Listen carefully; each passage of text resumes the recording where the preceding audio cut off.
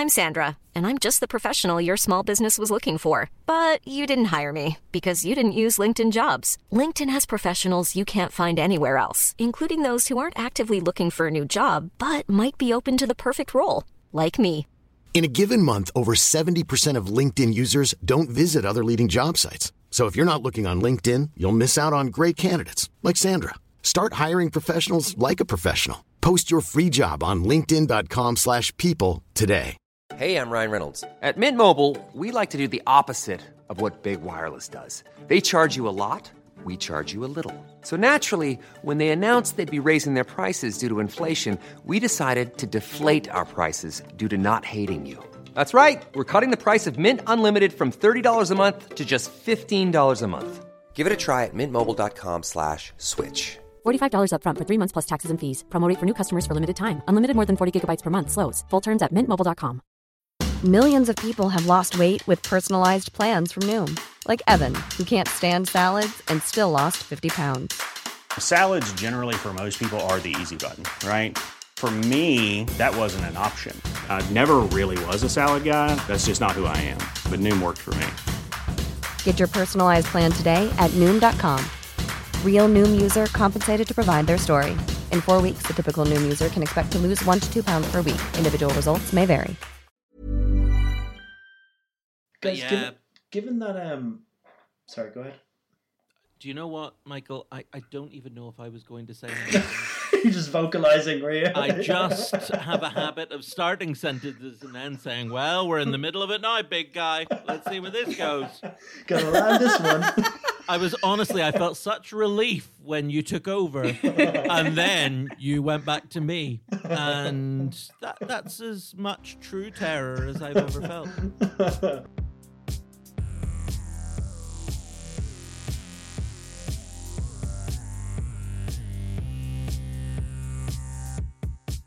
Hello and welcome to Legitimate Likes, the podcast where we take a look at some of humanity's most popular fascinations and we try to work out, are they really worthy of the hype?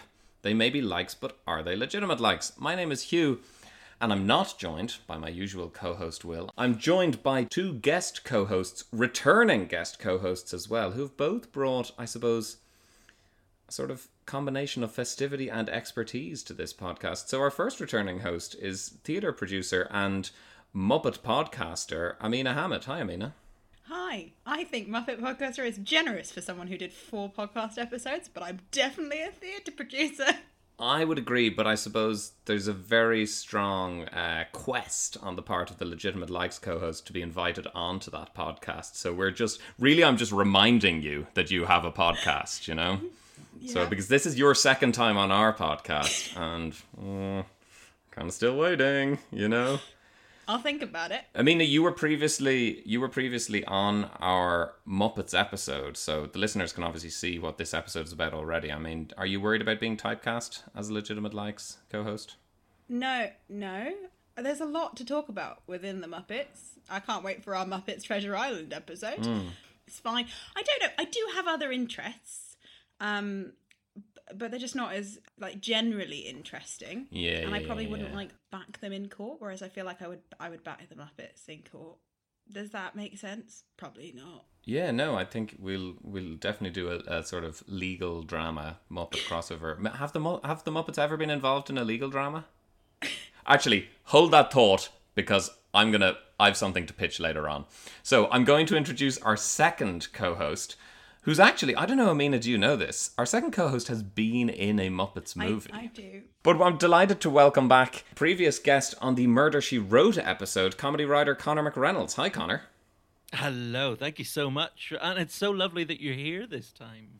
Yes, I disappeared off on holidays in the summer and... You went to extreme lengths to avoid me last time. You went to quite literally the other side of the world. I went a long way away. Yeah, I was in Hawaii when you were recording that episode. Oh, and what we're going to discuss this evening, you could be no further from Hawaii. No, because it's cold. No,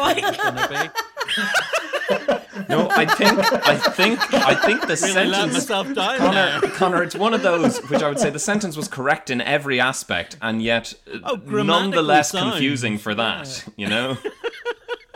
I suppose it was just a confusing way to introduce the topic. You know. But speaking of confusing ways to introduce topics, I think it's time to bring in our two producers. We are joined by Michael and Anya. Hello.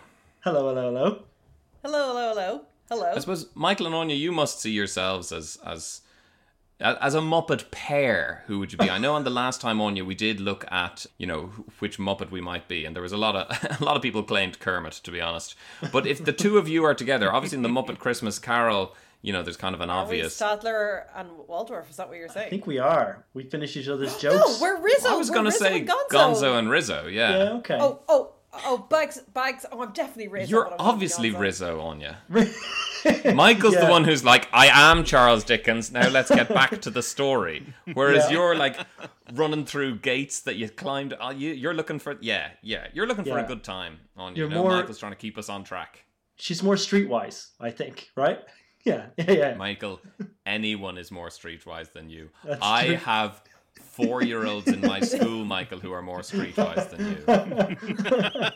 you. Even using the word streetwise is quite that's true. It's true. Like nobody who's streetwise ever says I'm very It's like when your parents tell you that they're down with the kids. They are not down with the kids. Yeah, down with the kids. Conor, I mean, do you always wear this costume? We're on a podcast. You have to describe the costume. You can't do that. This is audio only. Conor, do you find the leather just nice to wear on the skin? Is that it's very form fitting? Sometimes I get my lip stuck in the zip and that hurts. Yeah. I did run round like a bit of a lunatic beforehand. We had to get all the Christmas things down from the attic just so I could put together my Christmassy ensemble. So for the listener, this is all for you, dear listener. I am wearing my Santa hat and my Santa dressing gown robe thing.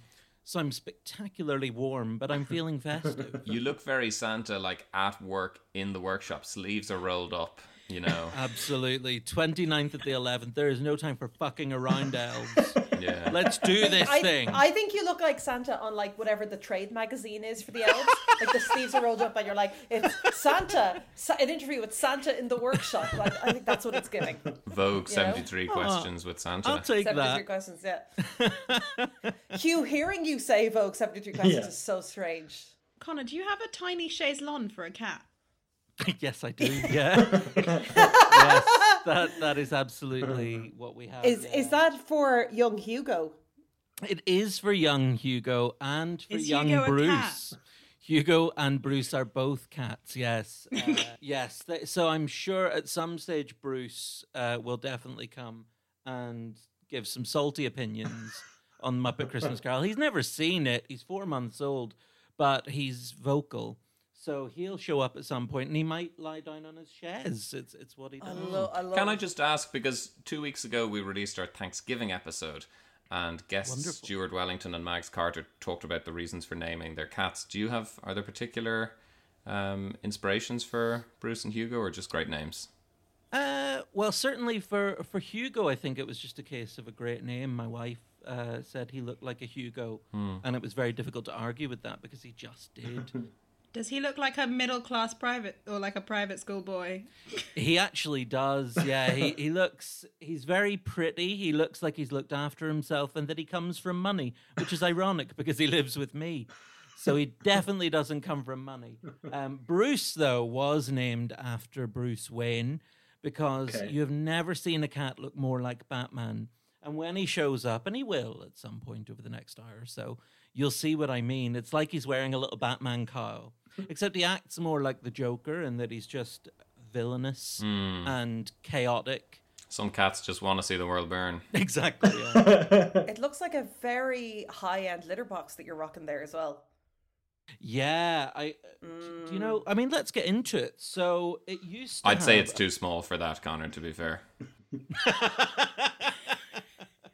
It used to have a little door that you could sort of go in and out of, but it always seemed to confuse them, and it was like it was taunting them. It's kind of, there's where you go to the toilet, but you can't get to it. And it's like, just learn to walk through. So we had to take the doors off. So it's not the best at suppressing the scents. Conor, you're telling me I'm sitting beside one and we've the whole lid off. Oh, Anya, you were only supposed to take the bloody doors off. Well, does that reference bring us very neatly, Michael, to our topic for today? I think it does. Before we started recording, I made some big noise about being able to do a Kermit impression, so I'm going to try it. I'm going to try it now, all right? So, I'm going to get my Kermit on. You guys can be the judge of this. This week, we are talking about the delightful, festive family favorite, The Muppet Christmas Carol. That's pretty good. All right. It's good. It's all right. It's all right. It's got a bit of Ira Glass in it, I think. A little bit. The other thing I'm wondering, though, Michael, is why you move your microphone closer to your mouth for that, but apparently don't deem the other hour and a half that we're recording important enough to get a good quality sound on. This is the gold, though. This is the gold, you know? Yeah. Released in 1992 and starring Michael Caine alongside our favourite Muppet friends, it's a staple of Yuletide programming. But is it a legitimate like? Question mark. I closed my eyes and I. Thank you very much. Was pretty good. It's been a while. It's been a while. Pretty good. It's Kermit, right? So we're going to be talking about the film, but obviously we start off with our legitimate likes 3-question quiz. Anya, do you want to lead off? So to kick off our 3-question quiz, can any of you tell me what connects The Muppets Christmas Carol with the In-Betweeners? Oh. Ameena, you're our showbiz guest here. That's what. Why would you do that to me? I was clearly making a confused face of like, I don't know what's happening, and you've done the exact teacher thing, which is pick the person that clearly doesn't know what's happening. Even the listeners could hear Ameena's confused face there. The In-Betweeners. The In-Betweeners. Were they filmed in the same place? Is Greg Davis involved in some way? You know? Is it an actor? Is it an actor, Anya? At any point, did Scrooge call someone a bus wanker? Well, doesn't Sam the Eagle have a touch of Greg Davies as... He does a bit. Yeah, that's true. But it does. That's not it. Yeah. And this, I watched the movie last night, and this tormented me until I made the connection. I couldn't figure out what I was seeing until I Googled it. Oh, wow. So it's an actor in the In-Betweeners, so it's got to be one of the parents, right? No, hang on. Yeah, I mean, there are about 3 adult actors in it. There's the lady who plays Belle, the guy who plays young Scrooge, Michael Caine. We're talking 1992. Fred and his wife. Why is it an adult actor? What about Little Scrooge, one of the Little Scrooges, back in the schoolroom? Okay. Could they have grown up to be I don't know. Anya's looking at us with disdain. No,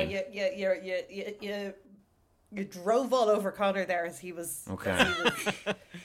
I'm going to go... The actor who plays Fred is a parent in the In-Betweeners. Anyone else got a... Or Clara is the other guess, I guess, is it? Yeah, so Clara is played by Robin Weaver, the actor who plays Simon's mum in The In-Betweeners. A very prominent part in The In-Betweeners. Wow. So she's been in a project with Sam the Eagle and Simon Bird. Oh my God. I think this goes all the way to the top, Conor. Conspiracy! Yeah. Unbelievable. Michael, your question. Yeah, okay. Question 2. Scrooge famously says... Wait, why are you not doing it in Kermit's voice? Oh, okay. Get the microphone, Michael. Scrooge says, "Bah humbug." What does humbug mean? Is it a pain in the back? Is it a senseless fool? Or is it a deceptive or dishonest person? I went off the rails. I was someone else at the end there. It is a sweet as well. A humbug. It is a sweet. But it is also, I think, a deceptive or a dishonest person. I think you occasionally see it show up in... Yeah, like sort of early 20th century writing, I feel, as, oh, he's a bit of a humbug. So that's what I'm thinking. Now, I'm never quite sure why Scrooge is using it to express his feelings about Christmas. But I don't know. Any other thoughts, Ameena, Conor? Well, he's he hates people who are happy when they should be sad in his mind because they don't have money. So that does make sense because in his mind, they are being deceptive because he doesn't understand joy at the point when he says it. Okay. I mean, you're spot on. That is the correct answer. So between the two of you, you got it right. And I think it does. It kind of brings an extra depth to the story when you realize what he's saying. He's saying you're fooling yourself. You're trying to fool me, and you're fooling yourself. You know. So he's not just a grouch. He thinks that everyone's sort of deluded, which I think is kind of interesting. Question 3. in the last scene of the movie, an enlightened Scrooge dances through the London streets past a shop called Micklethwaite's. Why is that significant? I know the answer to this. He said, like the best boy. He said smugly. Conor and Ameena, any ideas? Micklethwaite. Again, do you know what? Don't have an I answer have to this. so much useless knowledge in my brain. This is not something I've read in the last week or so, but for some reason I know that Michael Caine's real name is, I think, Maurice Micklethwaite. Yes, exactly. No way. So it's a little Easter egg, and it was spotted last night, I think, by my dad when we were watching it, because earlier in the movie he had said Michael Caine was born Maurice Micklethwaite, and then you see Micklethwaite shop, and I just thought that, I think Your dad and I delightful were detail. just, that wavelength. Two peas, yeah. Incredible. So I thought, yeah. So you'll see it. It's a lovely red shop front. I just think the effort that must have gone into that, because it's like in lovely gold. Yeah, I think it's a lovely little detail. Yeah. So you've done very well on the quiz. Are we 3 for 3? 3 for 3. Well, we get into the film, guys. I mean, we've got two big Muppet fans on the line here, right? So, I mean, we like this film, right? I'll say this is a staple of Christmas in our house and one of my very favorite films. How do we feel about it? I actually hate it. Come on, no, I'm just kidding.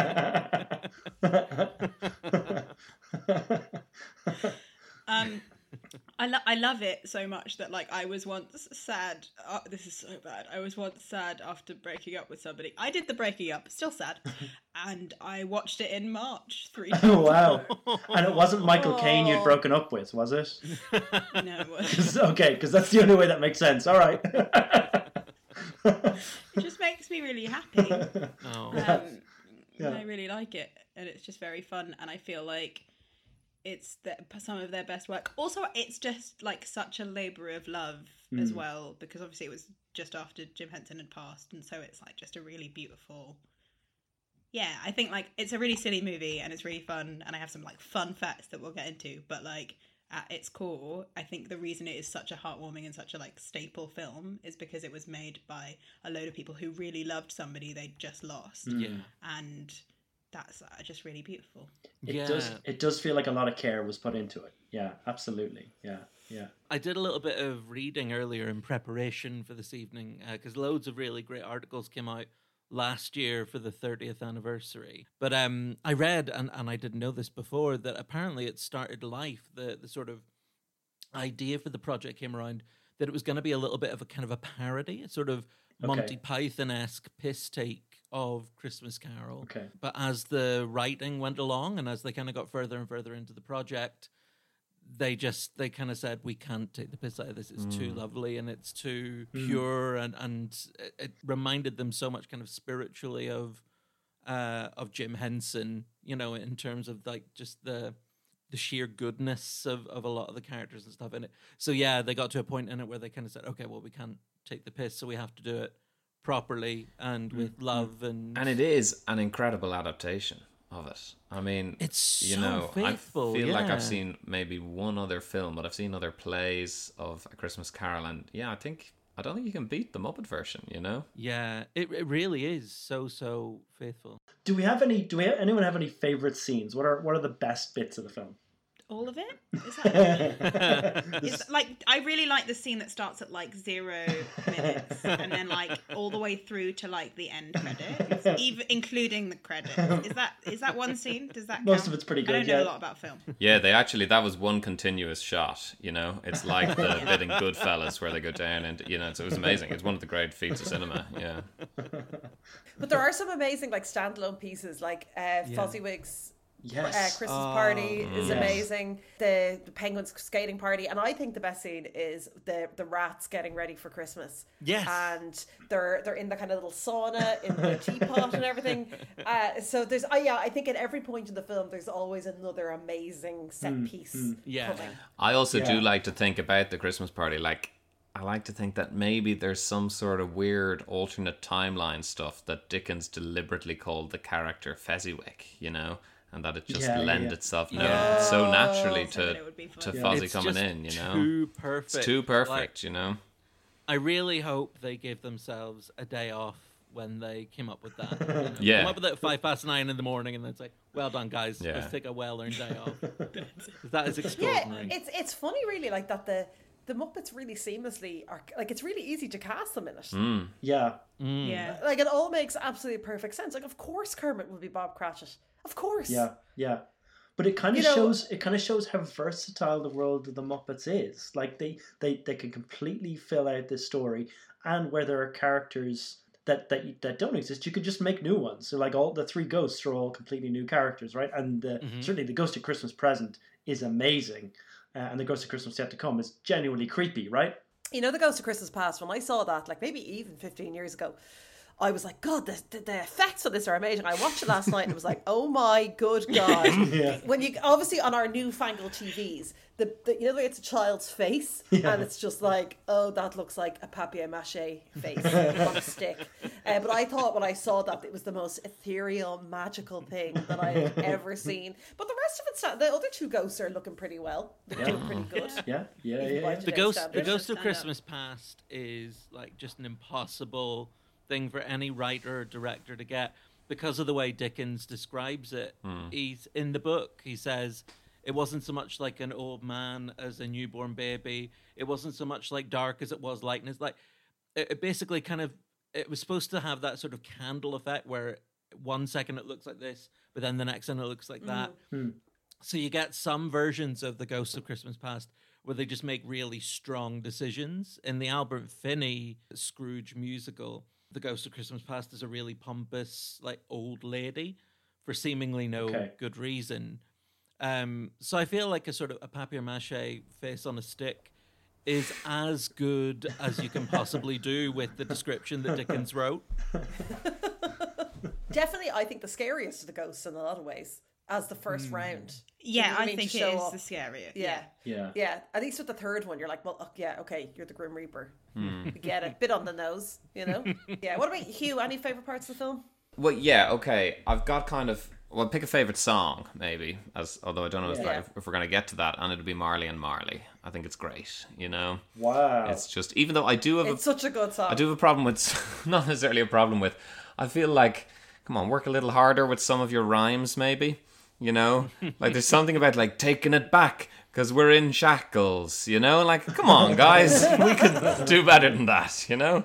Do you not think they're too happy for two men who've been condemned to a life in chains or an afterlife in chains? They're in great form. Yeah, I think they're enjoying poking fun at Scrooge. I think they're enjoying the fact that they've been let out for a day just to go and cause a bit of mischief and make someone else feel unhappy, and they probably like that, you know? There's that really wonderful bit where they're talking about, remember the day we threw the orphans out of the orphanage? Oh, yeah. And the little icicles on their noses, and then they laugh, and then they kind of shudder. Yeah. And it's so brilliant because that actually really sums up like Marley's before and after. Did it make any of you like really think about your own outlook on life? Because last night I was like, oh God, am I Marley or Marley? That's a worrying question. Isn't it? Have you thought about therapy? This is it. I thought this was therapy. That's what I thought this was. Every Wednesday. I mean, Anya, we all have our flaws. I don't think that I'd necessarily say, oh, there's Anya, old avarice and greed herself, you know? No, but it does. Because you know, what's the line of the song? It's like, what we did in life, or what you do in life. Something kind of basically what you do in life will echo to talk about in other podcasts. It will echo through the ages, basically. And it just kind of makes you think. Do you know what I mean? Yeah. Like, I think that that's the whole point of the movie, surely, is to be like, am I keeping Christmas in my heart all of the year, Hugh? You know? Well, that is the question. I mean, and this is more a criticism of A Christmas Carol rather than the Muppet Christmas Carol, but it's sort of, you know, teaching a lesson that I'm not sure most people need to learn, which is that it's nice to be nice. You know, isn't that sort Michael, of the moral of the story? You think a lot of people don't need to learn that? Oh, Michael, you innocent child. I think, you know, Anya, we're in our mid-30s, and Scrooge some of us are. Ameena is... Oh, Ameena. Ameena, you're... Wait, no. Conor, guess my age. Conor, it's frightening. It's... You're not going to offend me, whatever you say. 47. I'm going to say you look young, you look happy. It's been a golden time for young people, just leaving university into Tory Britain. That's why you look so fresh-faced and optimistic. I'm going to say 23 years old. That's spot on, and that's very impressive. Is it? Wow. Yeah. 23. In fairness, wow. He sees you when you're sleeping, Old Conor the Creep claws over here. He's just proven everything we always feared. Yeah, so, we're in our mid-30s. Scrooge was much older than us, and he got a second chance. So I say, fuck shit up for the next at least 15 years, He was an old man in Dickens terms. He was probably 29, Yeah, I'd been true. a money lender for 26 years already, and had 6 good years left before the grave. Michael, what's your favourite scene? I think it's got to be some of the musical numbers like Hugh, and I think the One More Sleep Till Christmas. I don't know the names of any of these songs, but One More Sleep Till Christmas, that's lovely. And then the Ghost of Christmas Present, It Is the Season of the Heart. That's amazing. They're great songs. Oh, yeah. They're really great. I'd say great you love Christmas the big songs. old, I don't know, is it a cornucopia? The smorgasbord he lays out, all the harvest. I'd have loved a few more minutes of them just taking in the treats. Yeah. Like you had those lovely buckets of carrots and stuff. Yeah. That accounts for about 30% of the book. When you read Christmas Carol by There Dickens, is a lot of it in it, all right. He's sort of credited with inventing the sort of modern Christmas in that, the description of he was surrounded by, roast goose and juicy plums and all these kind of wonderful things, and just your mouth waters when you're reading it. So the film did a wonderful job. Do you think that's because maybe food was scarcer and it was more of a novelty to have all these? By now we basically have Christmas like foods all year, but I presume then Christmas was more of a lavish food occasion. Yeah, I think you see that with Cratchit as well. Cratchit goes out and buys a real. I mean, let's not pull our punches here. It's a shit goose, Bob. It's just not a good goose. But bless him, it's the best he can do. Yeah. But they have nothing, and then he brings home this shit goose, and everybody acts like it's the best thing they've ever seen. And I think they're being sincere. Otherwise, their sarcasm is heartbreaking. Oh, Dad, you've knocked it out of the park. Look at the size of that. I don't ever know how I'm going to eat all that. That would be horrible. But it's very hard to beat a Victorian Christmas, isn't it? Yeah. When you see the Children starving in the street. disease, slumlords. No, but the choirs, everybody. Yeah. I mean, Bob Cratchit is a nattily dressed man for a man on a low income, isn't he? Yeah, he is. That's why he can't afford the goose. He does only wear one outfit though, and we see him across time in the little tweed waistcoat. He's got his trousers. So he looks after his clothes, but he wears the same thing all the time. It's not like he changes. Maybe it's hard as a frog to get a gentleman's outfitter, Which Muppet do you think gives the best performance in the movie? Who's acting their little heart out? So he's not in it for long, but I think the best. Well, there are two extraordinary performances. Miss Piggy really shows a range because Miss Piggy goes from the happy Christmas day, then goes to Christmas future, grieving mother, then right at the end, angry, violent woman. She's got it all. She shows her full range in that film. 10 out of 10, Miss Piggy, no notes. But I also think that for playing against type, Animal at Fozziwig's party, when he has to control himself and he can't go nuts on the drums, he's just got to play really gently.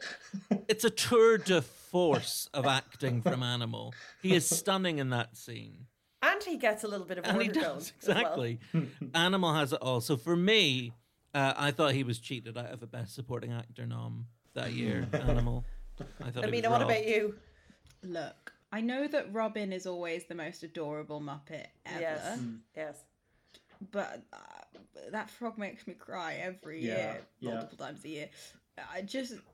He's so small. I'm gonna cry thinking about it. He's like a little pair of socks, and he has to be carried everywhere and put up on that big table beside the turkey. And then there's sort of a horror to the turkey because there's probably a Muppet turkey, isn't there? Yeah, maybe in the Swedish chef's kitchen. Yeah. So, but yeah, he is absolutely adorable. Oh my God, I can't believe I didn't remember about the Muppet turkey. Of course, there's a Muppet turkey. Have any of you seen it? No. Look, I love Muppet Christmas Carol. I'm here to big it up. But it's arguably the Muppets' second best Christmas project. Okay. After the 1987 television special, A Muppet Family Christmas. Have any of you seen it? No. Have not seen. It is glorious. It's on YouTube, Muppet Family Christmas. I encourage you to watch it. The Muppets all go to Fozzie Bear's mum's for Christmas. They're joined by the Sesame Street gang. The Fraggles make an appearance. It's glorious.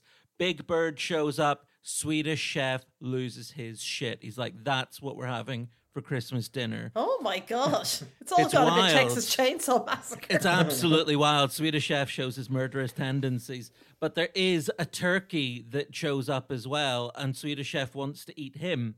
And it's actually the turkey that puts Swedish chef onto Big Bird. But the turkey, he's a wrong'un because he also tries to steal Camilla from Gonzo. He suggests in a very risque scene that they go out to the barn for a little friendly squawking and scratching. It's absolutely wild, this project.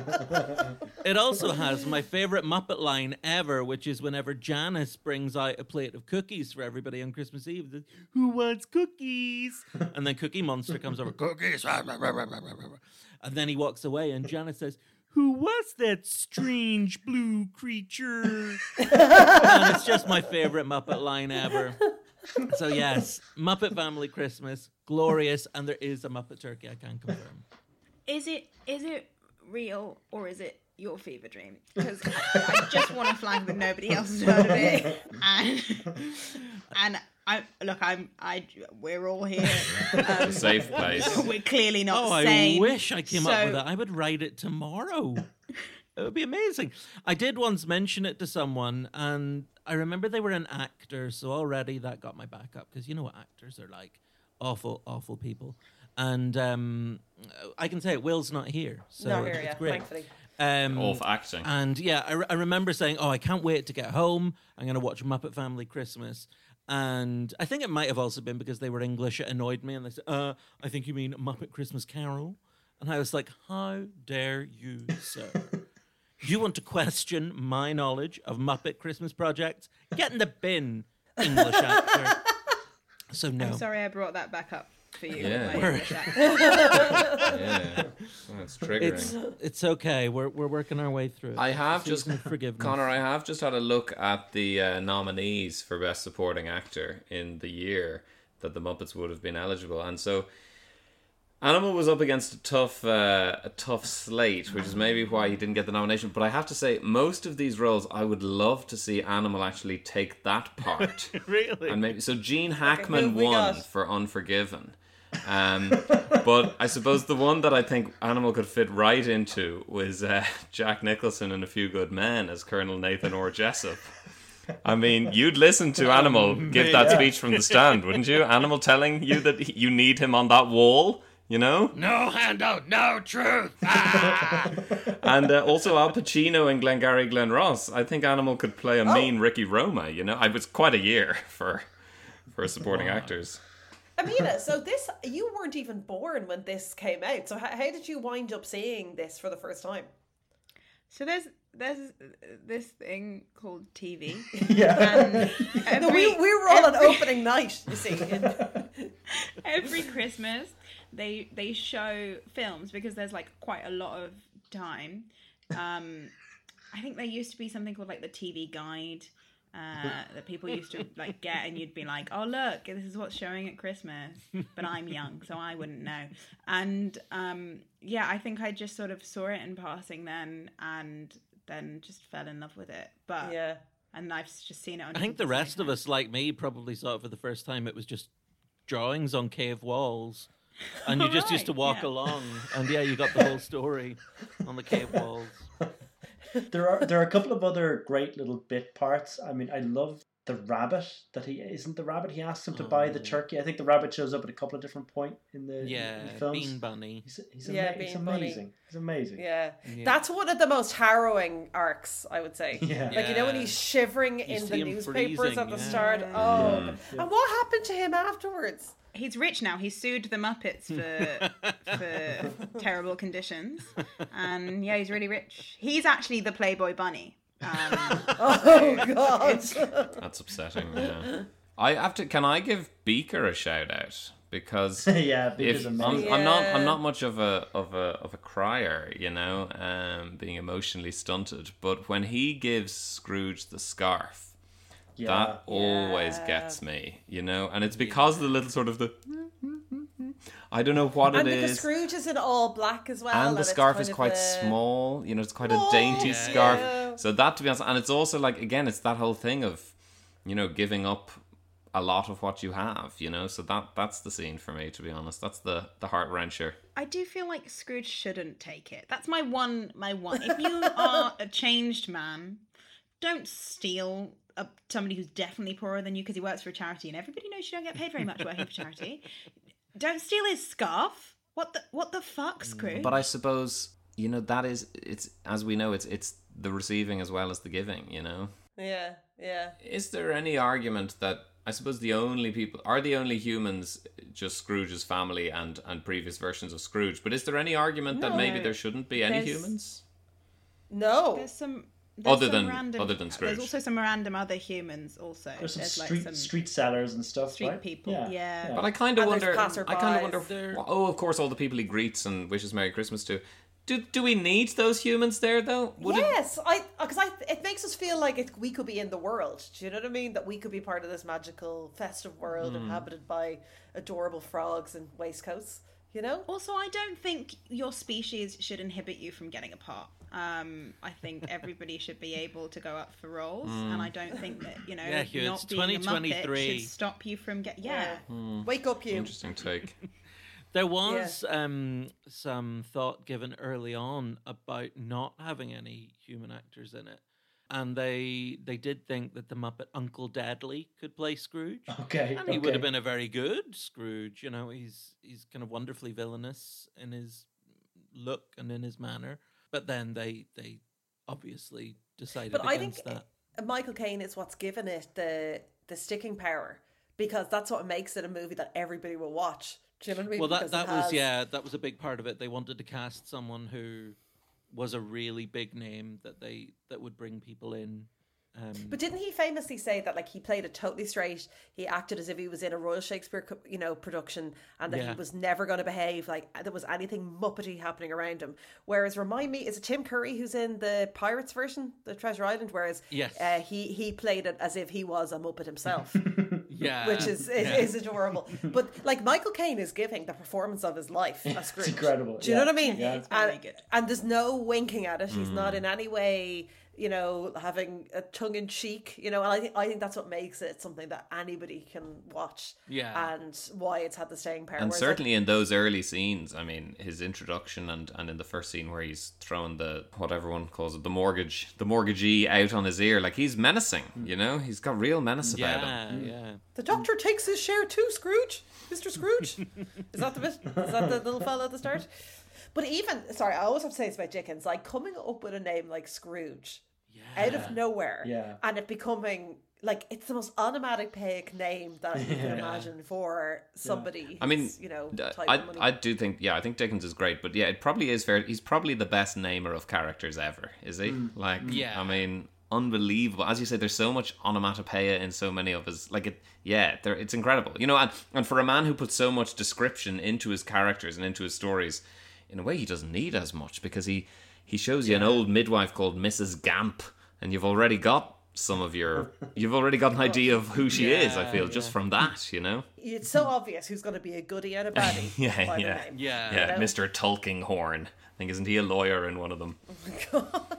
Yeah, it's just but the one thing that really struck me is, like, if you go to read A Christmas Carol, it's such an easy read. Like, the stuff, his stuff remains so accessible. I read it to kids in primary school. I read it to 6th class every Christmas, you know?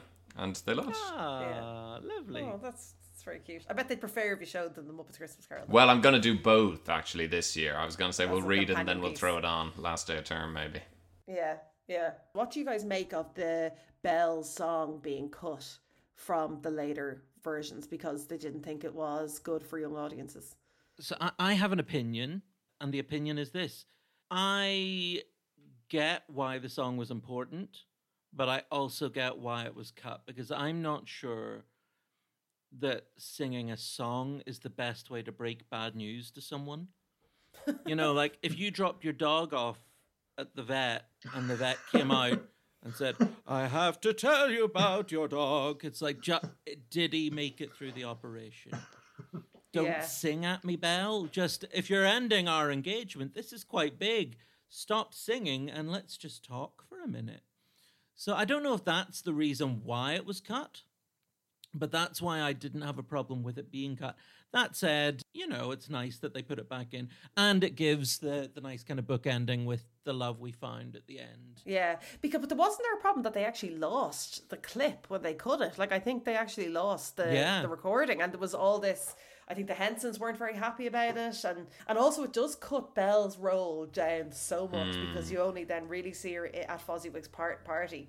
And I do think it is a big part of his origin story that he had this disastrous failed, like that was his shot at happiness, right? And also it didn't really make any sense that she was ever interested in him to begin with, did it? He used to be nice. He was nice. He was a bit of a fitty as well, yeah. He was that sweet eye candy back in the day. It's dry up. Yeah, working in the rubber chicken factory for Mr. Fozziwig. Yeah. Hey, I'm Ryan Reynolds. At Mint Mobile, we like to do the opposite of what Big Wireless does. They charge you a lot, we charge you a little. So naturally, when they announced they'd be raising their prices due to inflation, we decided to deflate our prices due to not hating you. That's right. We're cutting the price of Mint Unlimited from $30 a month to just $15 a month. Give it a try at mintmobile.com/switch. $45 up front for 3 months plus taxes and fees. Promo rate for new customers for limited time. Unlimited more than 40 gigabytes per month. Slows full terms at mintmobile.com. Hiring for your small business? If you're not looking for professionals on LinkedIn, you're looking in the wrong place. That's like looking for your car keys in a fish tank. LinkedIn helps you hire professionals you can't find anywhere else, even those who aren't actively searching for a new job but might be open to the perfect role. In a given month, over 70% of LinkedIn users don't even visit other leading job sites. So start looking in the right place. With LinkedIn, you can hire professionals like a professional. Post your free job on linkedin.com/people today. Would any of you consider yourself to be a miser? Because, I mean, I am, and, and Hugh, you also are. I would say the two of us are misers. Guys, right? would you say I'm a miser? Absolutely not. From it. I don't consider myself a miser.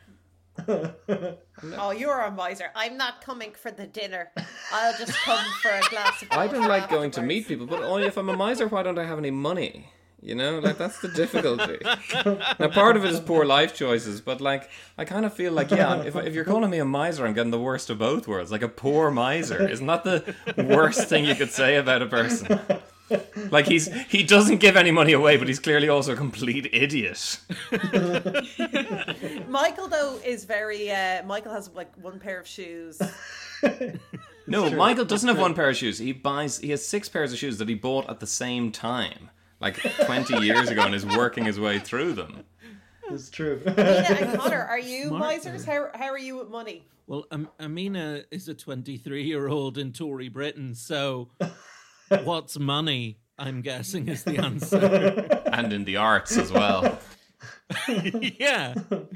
Just rolling in it. Classic Tory Ameena. But you know what, though? Everybody, regardless of how much money you have, everybody is either like a spender or a saver. You know what I mean? Like, your money personality... I feel like I need to address that, one, I'm not a Tory.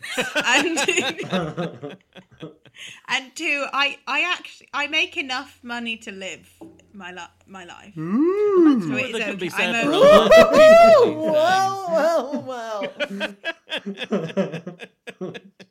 Humble That's brag. such a low bar. I'm not in the poor house. Look at you. I mean, Ameena, you have fake presents in your background. That's pretty miserly. They're not They're not fake. They're not fake. Are they they're for not fake. me? They're from my parents. Oh, do you actually want to hear from this your story? parents It's for really me? sad. So when I was young, when I was really young, I had like a 2 hanging years advent ago. calendar that my parents would. Shut up! I'm a grown up. Stop this. Spoken like a true grown up. I used to have an advent calendar that my parents would put chocolates in. Aww. And then as I grew up, my parents would buy me advent calendars, and my mum used to buy me like beauty advent calendars because I was really into like makeup and things. But they would always have like 300 anti-aging creams and then like one lipstick, and you'd be like, what a great advent calendar. Yeah. So then she started making advent calendars for me, where basically she would wrap 24 presents, and that was, and it's just gotten more and more eccentric every year. I mean, they're quite big presents. I mean, they're big. They're chunky. Are they 2 of the 24? Yes. Oh wow. Oh wow. There's some little ones as Oh. well. And then there's, oh Jesus, it's really massive. There's like this massive. Whoa! What number's on What that? number is that? I mean, I can't fucking see. This it. is Of course so I can't. sweet. Do you know what's awful? Amina's parents are probably our age. They aren't. My mum wasn't 10 when she had me. They aren't. No, but they probably are more, more in common with us than. Oh God. Oh, yeah. My parents are they're not old. That's mean. They're just like they're a normal age for parents. I don't know. Oh God, your parents are probably mid-40s. That That's- makes my blood run cold, to be honest. I feel like I shouldn't tell you what my parents' ages are because No, they'd that's definitely be annoyed about that. But they're north of 50. North of 50. God. The new 30, they call that. Yeah. That's amazing and very That is festive. extraordinary. Which it's really lovely, and I think it's a very lovely thing to do. And Well, it sounds like your parents do keep Christmas in their They're heart all definitely of the not year. misers, Michael, yeah. Yeah, Michael, you hardly keep Christmas one day a year, I'd say, do you? I love Christmas. I am Your version of Christmas, though, I bet, is it? No. What is Christmas to you? Because you don't even have anything on your fucking shelves. Yeah. Also, before we recorded, you did come on eating your children's Halloween sweets. So I did. you've got to come back from this. Michael, your good name is being dragged through the Like, so festive you mud. probably... So is there one small present beneath... Is there even a tree, or is there like a picture of a tree? Do you put it up on the TV? And then like the boys open it up, and is there like 2 prize bonds in it or something? And they're like, well, they're actually very valuable because they can be traded in for the same value at any point. There's just a PowerPoint presentation of a Christmas tree. Yeah, exactly. Do you do a Christmas tree, Mike? Yes. No. Yes, absolutely. I actually within the next week I'm going to be out running all the Christmas lights around the garden, and this place is gonna glow. You'd rather than having airplanes them in the landing house, here. yeah. You just Yeah. and the kids can go outside to look at them. Yeah. Do they just get a firm handshake from Santa rather than presents? Some good advice from Santa. Yeah. Yeah. Do you tell them to throw their letters in the fire and then laugh? And it's like, fooled you again, suckers. Michael, I will say, you are quite a Christmassy boy. Yeah. I've been to some Christmas activities. We went to see It's a Wonderful Life one year. Yes. Absolutely. Yeah, and we went for... Yeah, I'd say the 2-year-old and the 4-year-old love that, do they? Now, actually, the real victim here is the banker. Connor, I'd say you're a very Christmassy man. I'd say now from tomorrow What on, gives you that it's going to be... idea? Well, no, it's interesting because normally, it would be kind of the weekend at the beginning of December, but I'm away this coming weekend, so I don't get to put the tree up until Monday, because I could put the tree up before we go. Yeah. But then the cats would fucking terrorize it. So yeah, Monday is my big Christmas day coming up. I'm very excited. I am very, very Christmassy. I once told a manager in, quite a sort of boring straight-laced job that I had in publishing. And I was maybe in the job about 2-3 weeks, so like very new to the company. And I told my manager, not joking, that I believed if Santa retired, I would stand a good chance at getting the job. That I really thought maybe I would be chosen. And I remember her looking at me and she was like, oh, this is a choice that you're making in like our second ever catch up, telling me that you think you should be Santa Claus. And so, yeah, that's how I feel about Christmas. I adore the whole season. And do you have a little tree for the cat put by the chaise longue as well? Oh, they'll destroy... Oh, my God, yes! That's such a good idea. Yes, that's happening. Yes. God bless us, everyone. Guys, when it gets into the Christmas season and you're snuggling up with on the couch with a film like The Muppets Christmas Carol, what are your snacks? What when you're kind of treating yourself at Christmas? What are you consuming alongside the Muppets? Let's go. Yeah. Popcorn. I make really good popcorn, and it's either salted caramel or like I'll just do like a salted, and then I'll put like M&Ms in. It's the only time I get normal M&Ms instead of peanut M&Ms, because I'm usually a peanut M&Ms person. But I love a warm bowl of popcorn with like M&Ms in it, because the M&Ms melt. And it's just the perfect. Coating doesn't melt. It's just great. So that and then the Cadbury Snowballs are like my favourite. Amazing. Sweet. Amazing. Like, they're just very, I don't know why they make me happy. Probably those. And then always cheese straws, because I just love a cheese straw, because I think it's great and it looks like a tiny bow tie. So that's just one of my go-to snacks in life. And then hot chocolate, because I just make really good hot chocolate. I once made a hot chocolate that I actually made myself throw up because it was so sweet. It's a very Michael move. Yeah, it's very, very Michael move. Yeah. We'll have to swap notes.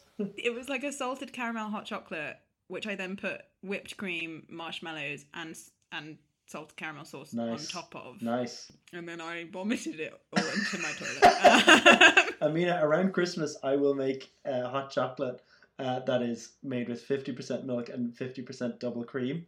And you just heat that up with some hot chocolate, and it is amazing. Yeah. Conor and Hugh, what are you having? Because I know Conor's going to have a good answer and Hugh's going to have the most depressing. I don't believe in snacking during a movie because it's just too expensive. But Hugh bakes loads, so not for himself though. You're a miser to yourself, Hugh. Sure, I've 3 puddings on the go as we speak.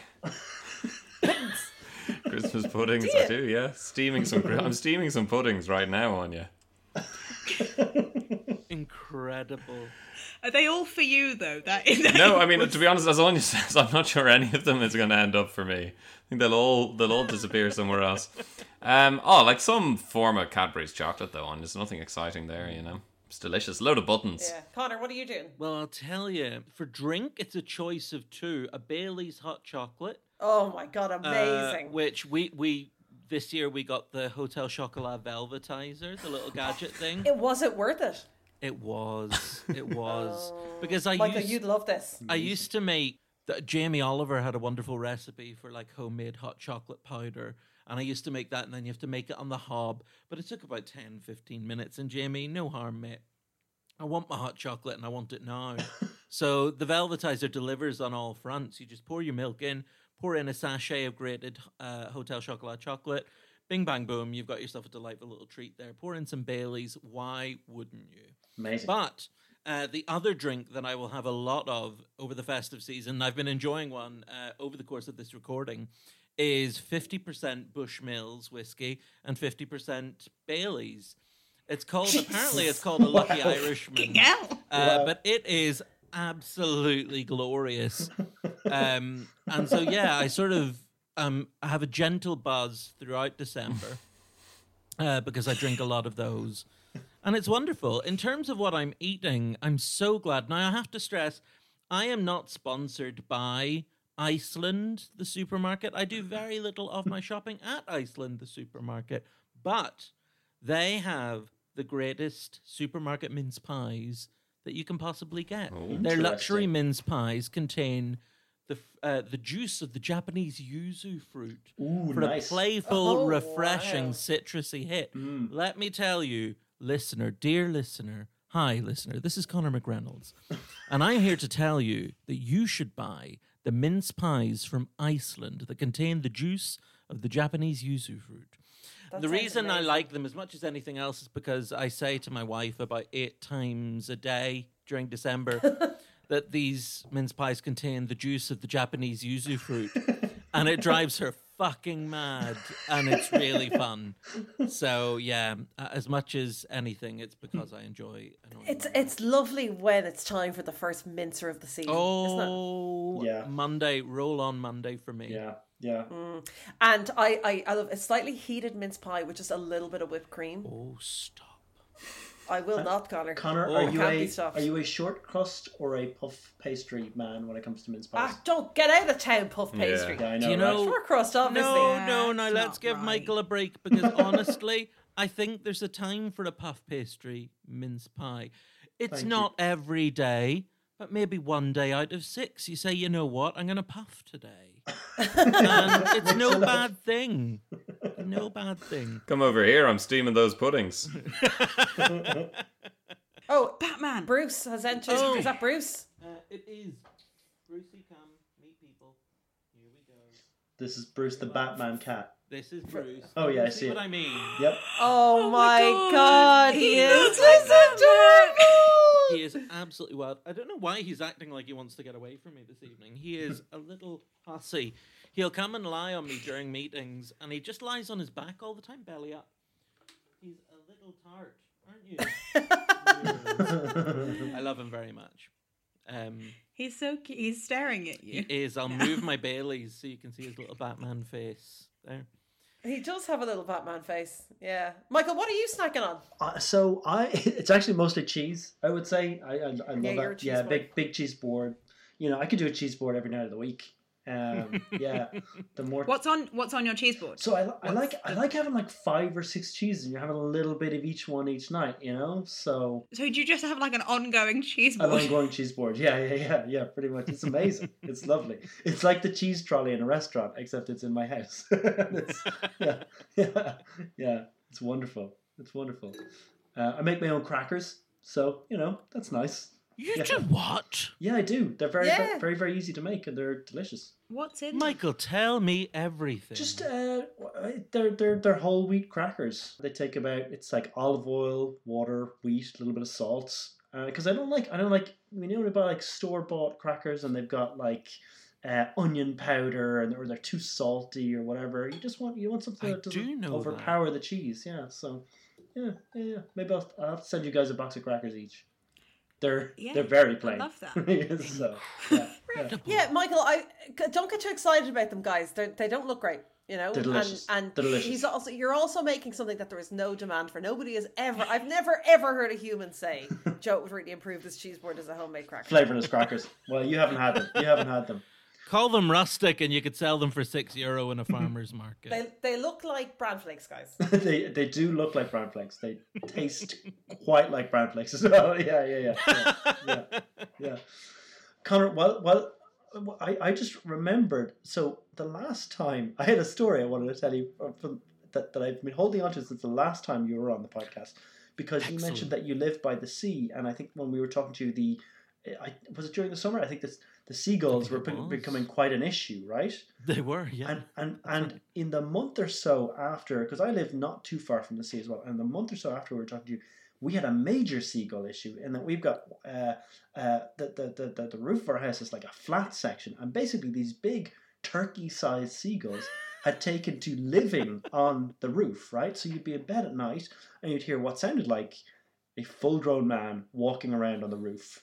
In the middle of the night forever, and there were loads of them. It was like an aircraft carrier. They were taking off, they were coming back. It was just ridiculous. It was so loud, and probably a whole week I was being woken up in the middle of the night by this, and it was kind of terrifying as well, you know. And anyway, I decided, I was like, I'm going to get these guys. So at about 3:00 one morning during the summer, I woke up.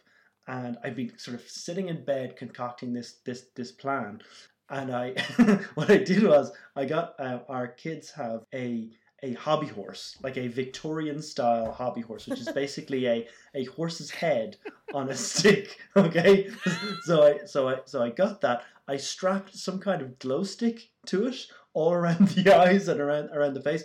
And then basically I waited until I could hear that the seagull was right above where the window was. And I very violently swung out the window and swung the horse's head up at the seagull. And we have not had any birds near the property since then. It was a victory for me and my horse's head. That is an incredible thing to do. It was a bit of a shame that one of the neighbours saw me doing it because I looked like a madman. But yeah. So, top tip. That is extraordinary. I will be getting a hobby horse this Christmas. Yeah, do. Yeah. I'd like to talk, if I may, about Muppet Christmas Carol very briefly. I looked up the Rotten Tomatoes score earlier, and does everybody want to have a guess what the Rotten Tomatoes score for Muppet Christmas Carol is?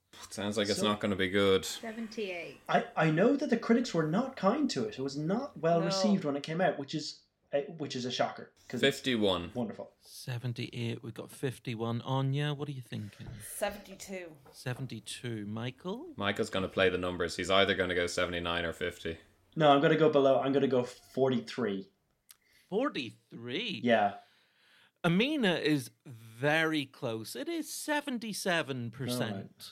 Right. But I went on expecting a 98 or above. But I took a couple of comments from some of the negative reviews. Peter Rayner of the LA Times said, "The Muppets are at their best when they're anarchic, without all this soggy whimsy." Peter does not sound like a fun person. No, he does not. He is Scrooge. Yeah, Peter is Scrooge. And Jonathan Rosenbaum of the Chicago Reader offered, "This is the dullest and least successful adaptation of the Christmas chestnut I've ever seen." Now, I'm sorry, but if you think it's called the Christmas chestnut, you don't get an opinion, Jonathan Rosenbaum. But who could say it's dull and an unsuccessful adaptation? It's remarkably faithful. You can say a lot about Christmas Carol, but you can't say it's dull. No. Yeah. Like, there are mice and penguins skating, and you could even criticize it for having too much going on. I wouldn't do that, but you could say there's too much going on. Yeah. But the idea that you're like, I was bored, it was dull. Do you have eyes? Yeah, get in the bin, Jonathan Rosenbaum. But it rollicks along very nicely. Oh, what a pace! Like from the first scene. Yeah. And then Scrooge walking through the town, the carols, where it's firing along with the possible exception of the Love We, what was the song? The Love We Lost? Oh, The Love Is Gone. Yeah. The Love Is Gone being maybe a sort of a more forgettable. Yeah, well, but a stage. But it rollicks along. I mean, who thinks that? So I think if there was any suggestion that it wasn't well received, that might have been the box office, because in the UK it was only released in cinemas on like the 18th of December, so it only had a week before Christmas where people were going to see it, and then from Stephen's Day, who cares, it was then released. It was one of the first movies to go rather than to because you remember what it was like, the older ones amongst us, when a film came out and it was like, well, I'll see that again in 11 months when it's available at the rental shop, and then it'll be available to buy 8 months after that. But they skipped the rental period for this and it went straight to VHS, which was huge. So it did good numbers the following Christmas. What's that? VHS, God. So how do you describe VHS? Like if Netflix was a plastic box the size of a book, but it only had one movie on it. And you could only get one at one weekend, and that had to just do you for 3 days. And every time you watched that film, there was a risk that it would begin to garble and eat itself, Yes, yeah, they were quite auto-cannibalistic. And there was a real risk when we were kids. You would rent a video from a video shop, which was like a building where you would walk in. It was sort of like Netflix on shelves, but you could physically hold the film.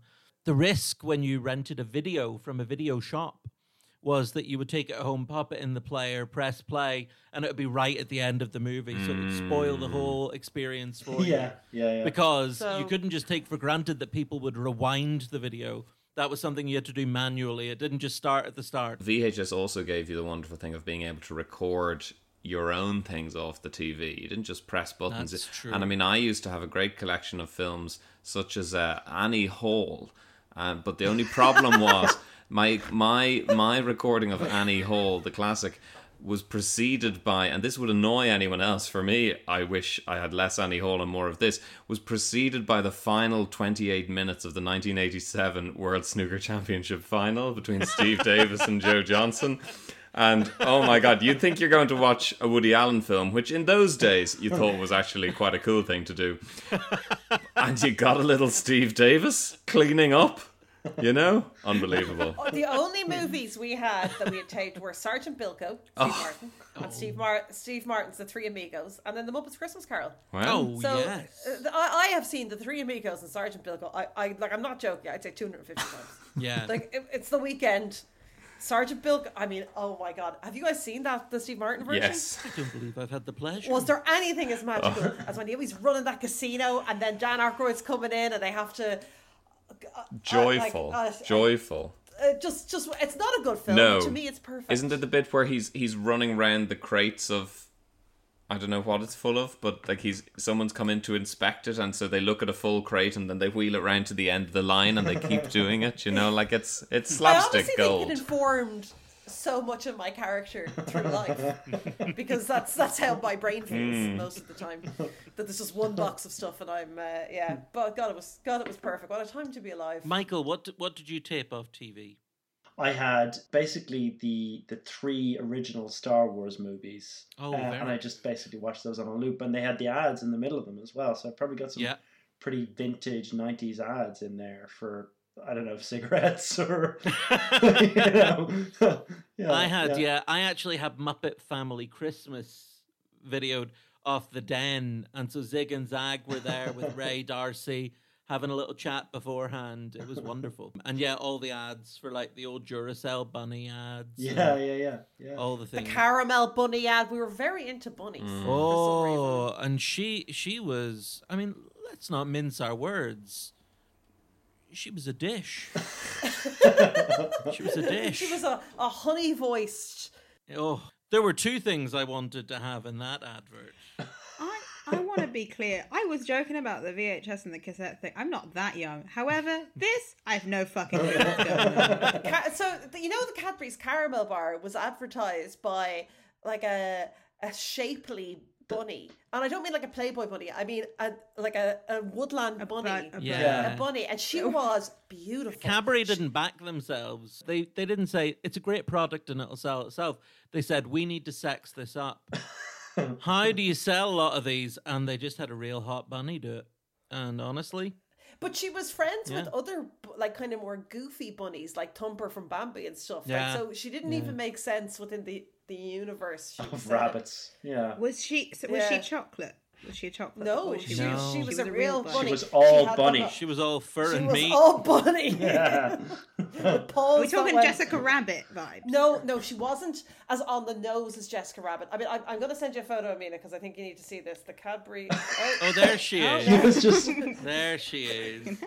No, he was just pulled up a picture. And she was voiced by Miriam Margolyes. Really? No! Oh my God!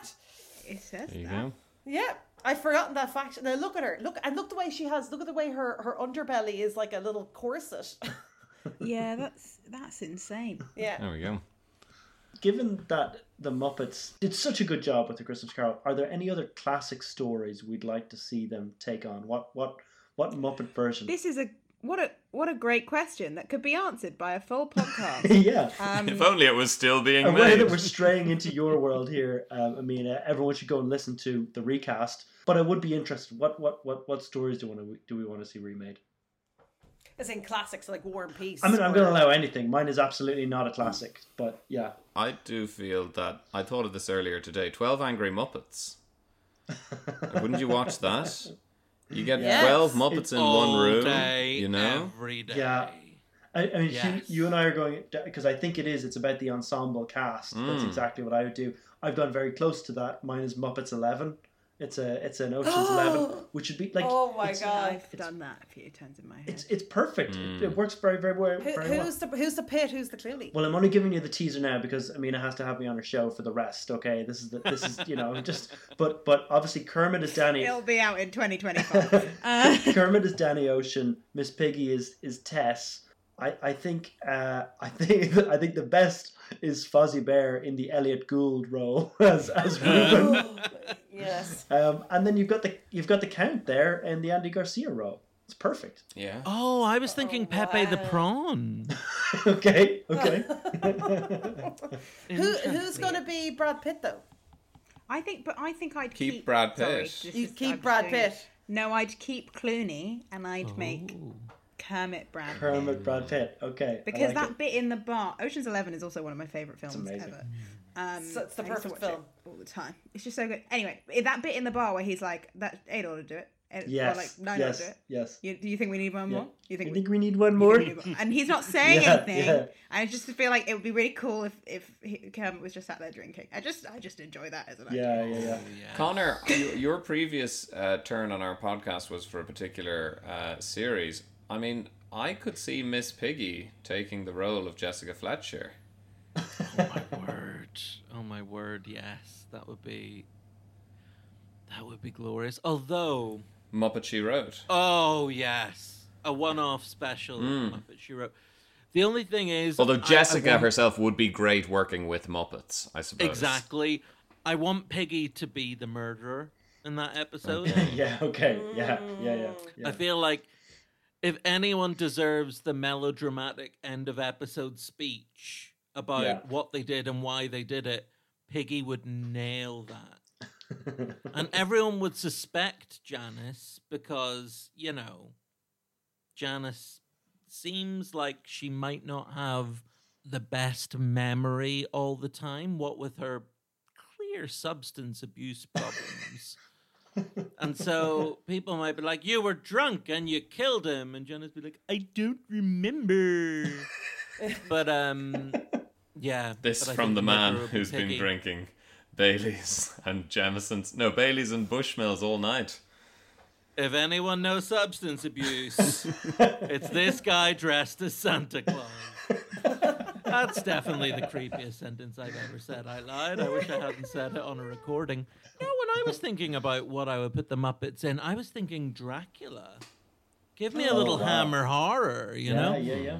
Give me Kermit as Harker, as Jonathan Harker, and Piggy as Mina, Gonzo as Van Helsing, Uncle Deadly as Renfield, and then give me Jamie Dornan as Dracula, because that man's comedy chops are underrated. So underrated. He's a very funny man. Oh, he's so funny. And he'd be a wonderful Dracula. I think Muppet Dracula would be astonishing. It's beautiful. I love it. Would watch. And it feels like it fits in with the canon, I could see that being made. Absolutely. I'd like to see Pride and Prejudice with the Muppets. I think they do very well in sort of the Bridgerton Regency era. I need to workshop it some more. Ameena? I do feel like the best episode of the recast, not to pick favourites, is the first one. Because we talk about Love Actually, which is the best film to recast the Muppets in. Oh, wow. I've never laughed as hard as I laughed when, the thing is that my genuine best friend, Sam, and I have thought about that for so long. And when we did the episode, already knew a lot of what we were going to say, but there's some moments where I had to cut my laughs down because it's just so fun. There's just things that you realise as you go along. I don't want to spoil it. And the human we kept was Emma Thompson, just to give you that one. Okay. And it's the best. Can I ask one question? Ever. Who was Liam Neeson? I feel like it might have been because Kermit was obviously the Prime Minister. It's always makes funny. total sense. It's always funny. It's always Every funny. choice is funny. It's such a winner. I can't remember. I'll have to go back and listen to it again, which is going to be. Who was Andrew Lincoln? Well, you guys have to listen to my podcast. Yeah, That's true. This is getting silly. Don't give it away for free. Yeah. So, are we inching towards final judgments? Yeah, absolutely. Can I speed round some fun facts that I Oh, know yes, about please. Christmas Carol? Please and thank you. Starting with a sort of sweet one, Rolf in A Muppet's Christmas Carol, or the sweet dog Muppet, only plays the piano and is never heard speaking because his voice was the closest to Jim's actual voice, and they didn't feel it was right to get somebody else to voice Rolf, which I just think is very sweet. Oh, that is very sweet, yeah. And since we've all talked about how much we love Fozziwig's party, in the moment where the old Scrooge, I think, is talking to the Ghost of Christmas Past, and young Scrooge and Belle are like stood with Fozziwig. The puppeteer playing Fozzie was just making a load of lewd comments to them and trying to make them laugh.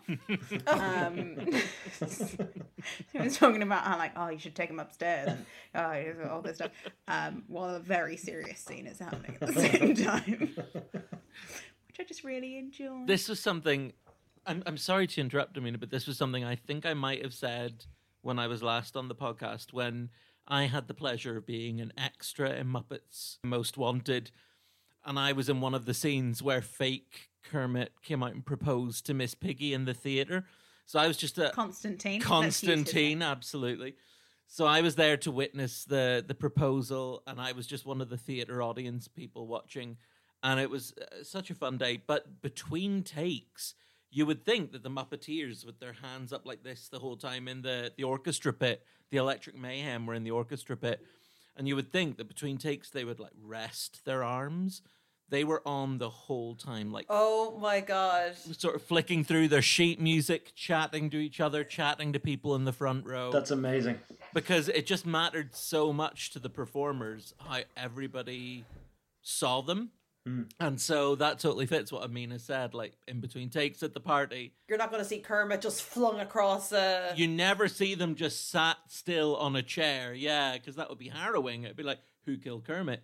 So they're just on all the time. And the Muppeteers, they don't get breaks. They just, they're on and they're doing this and they're chatting to each other the whole time. It's wonderful. So lovely. It means that's so much. Magical, isn't it? It really is, yeah. It's so above and beyond, because like my arm would be exhausted for like 5 hours in an orchestra pit just doing this.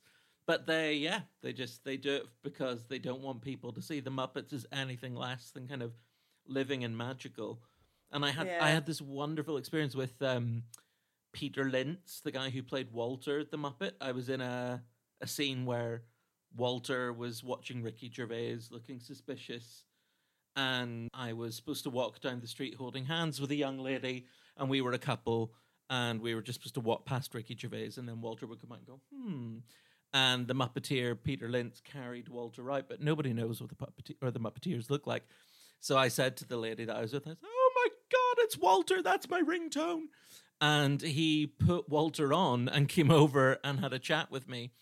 And Walter was talking to me, and I was like, oh my God, I love you, Walter, you're the best. And partway through our conversation, Peter Lintz said to me, I'm Peter, by the way. And I went, hi, Peter. And then just kept talking to Walter. And it only occurred to me on the bus home how rude this was, that a human spoke to me, and I was like, shut up, I'm talking to your hand. But it's credit to how alive they make these little creatures. Yeah. I also think that the reason that everybody loves Walter so much is because Walter is everybody who loves the Muppets. And it's so cute. 1,000%. And I wish I was a Muppet. Honestly, I think that, like, that would be the best thing somebody could ever do for me, which is create a Muppet version of me. I think I could... Would you be a human Muppet, or would you like to be a creature Muppet? I want to be a creature Muppet, but I want it to be recognisably me. Okay. All right. Okay. Because the human Muppet is a bit boring. Yeah, if you're going to go Muppet, go full Muppet. Yeah. Be a Muppet. Yeah.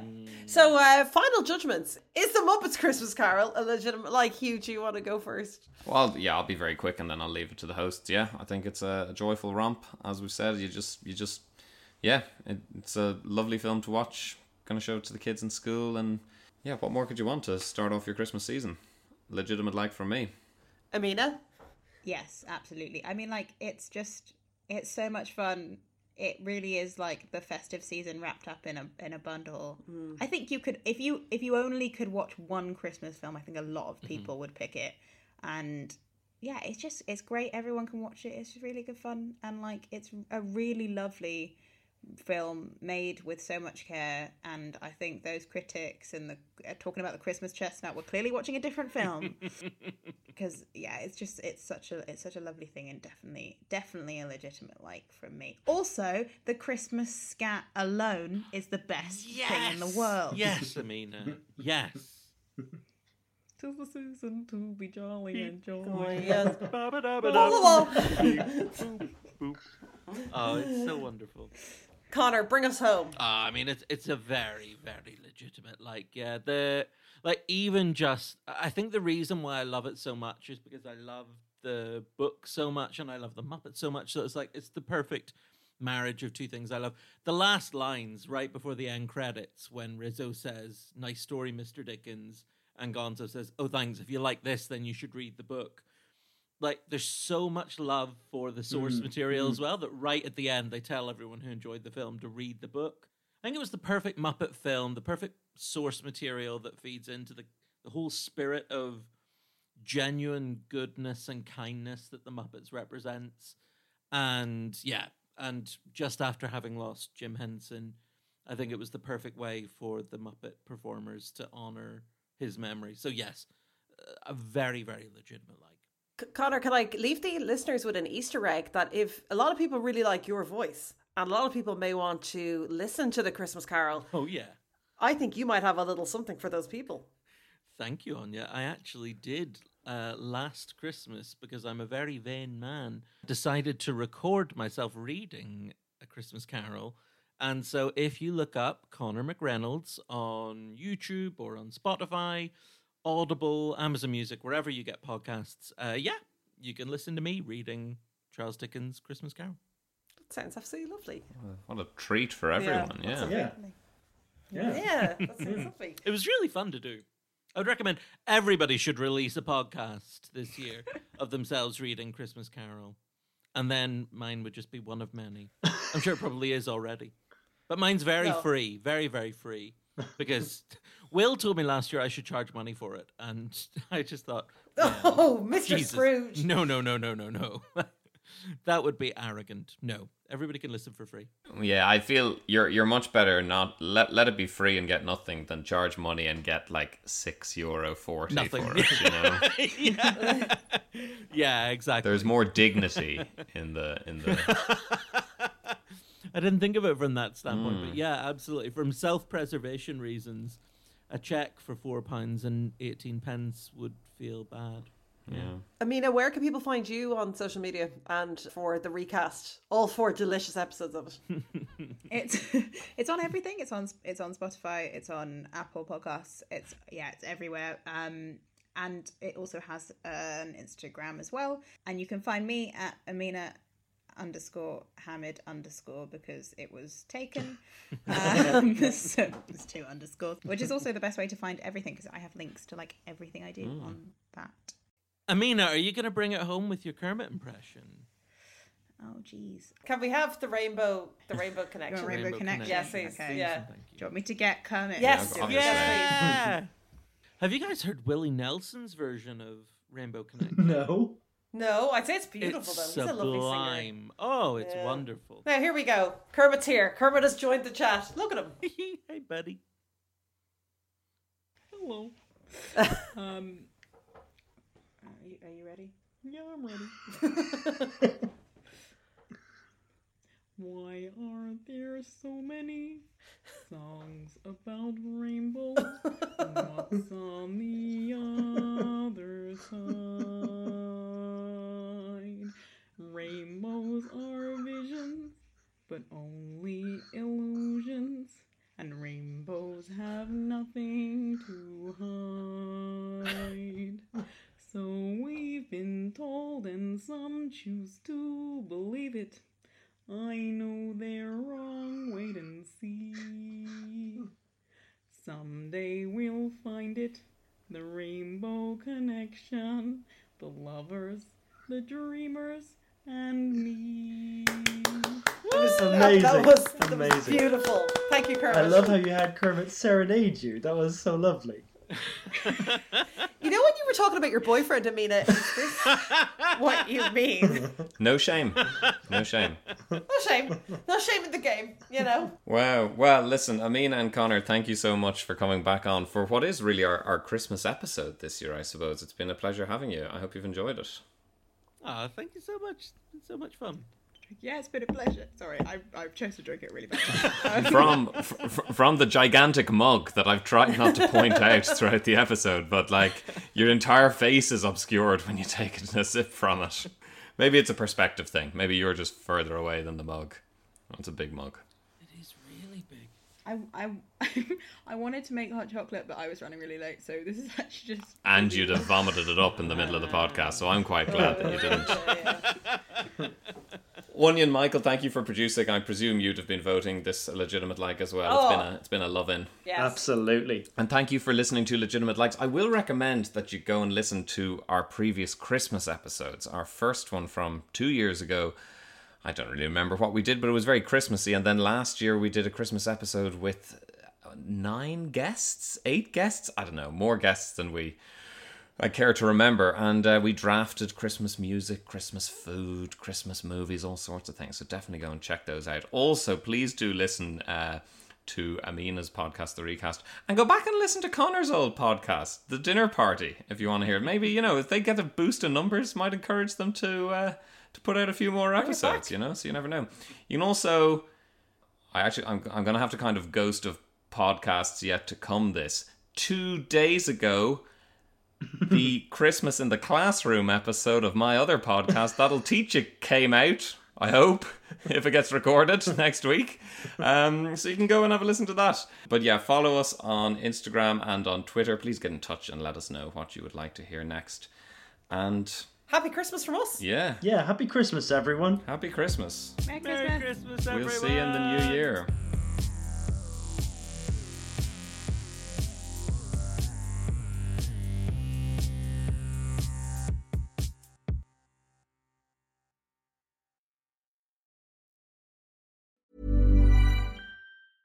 Even when we're on a budget, we still deserve nice things. Quince is a place to scoop up stunning high-end goods for 50 to 80% less than similar brands. They have buttery soft cashmere sweaters starting at $50, luxurious Italian leather bags, and so much more.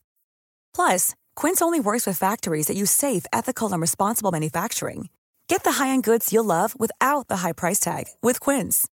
Go to quince.com/style for free shipping and 365-day returns. Imagine the softest sheets you've ever felt. Now imagine them getting even softer over time. That's what you'll feel with Boll & Branch's organic cotton sheets. In a recent customer survey, 96% replied that Boll & Branch sheets get softer with every wash. Start getting your best night's sleep in these sheets that get softer and softer for years to come. Try their sheets with a 30-night guarantee. Plus, get 15% off your first order at bollandbranch.com. Code BUTTERY. Exclusions apply. See site for details.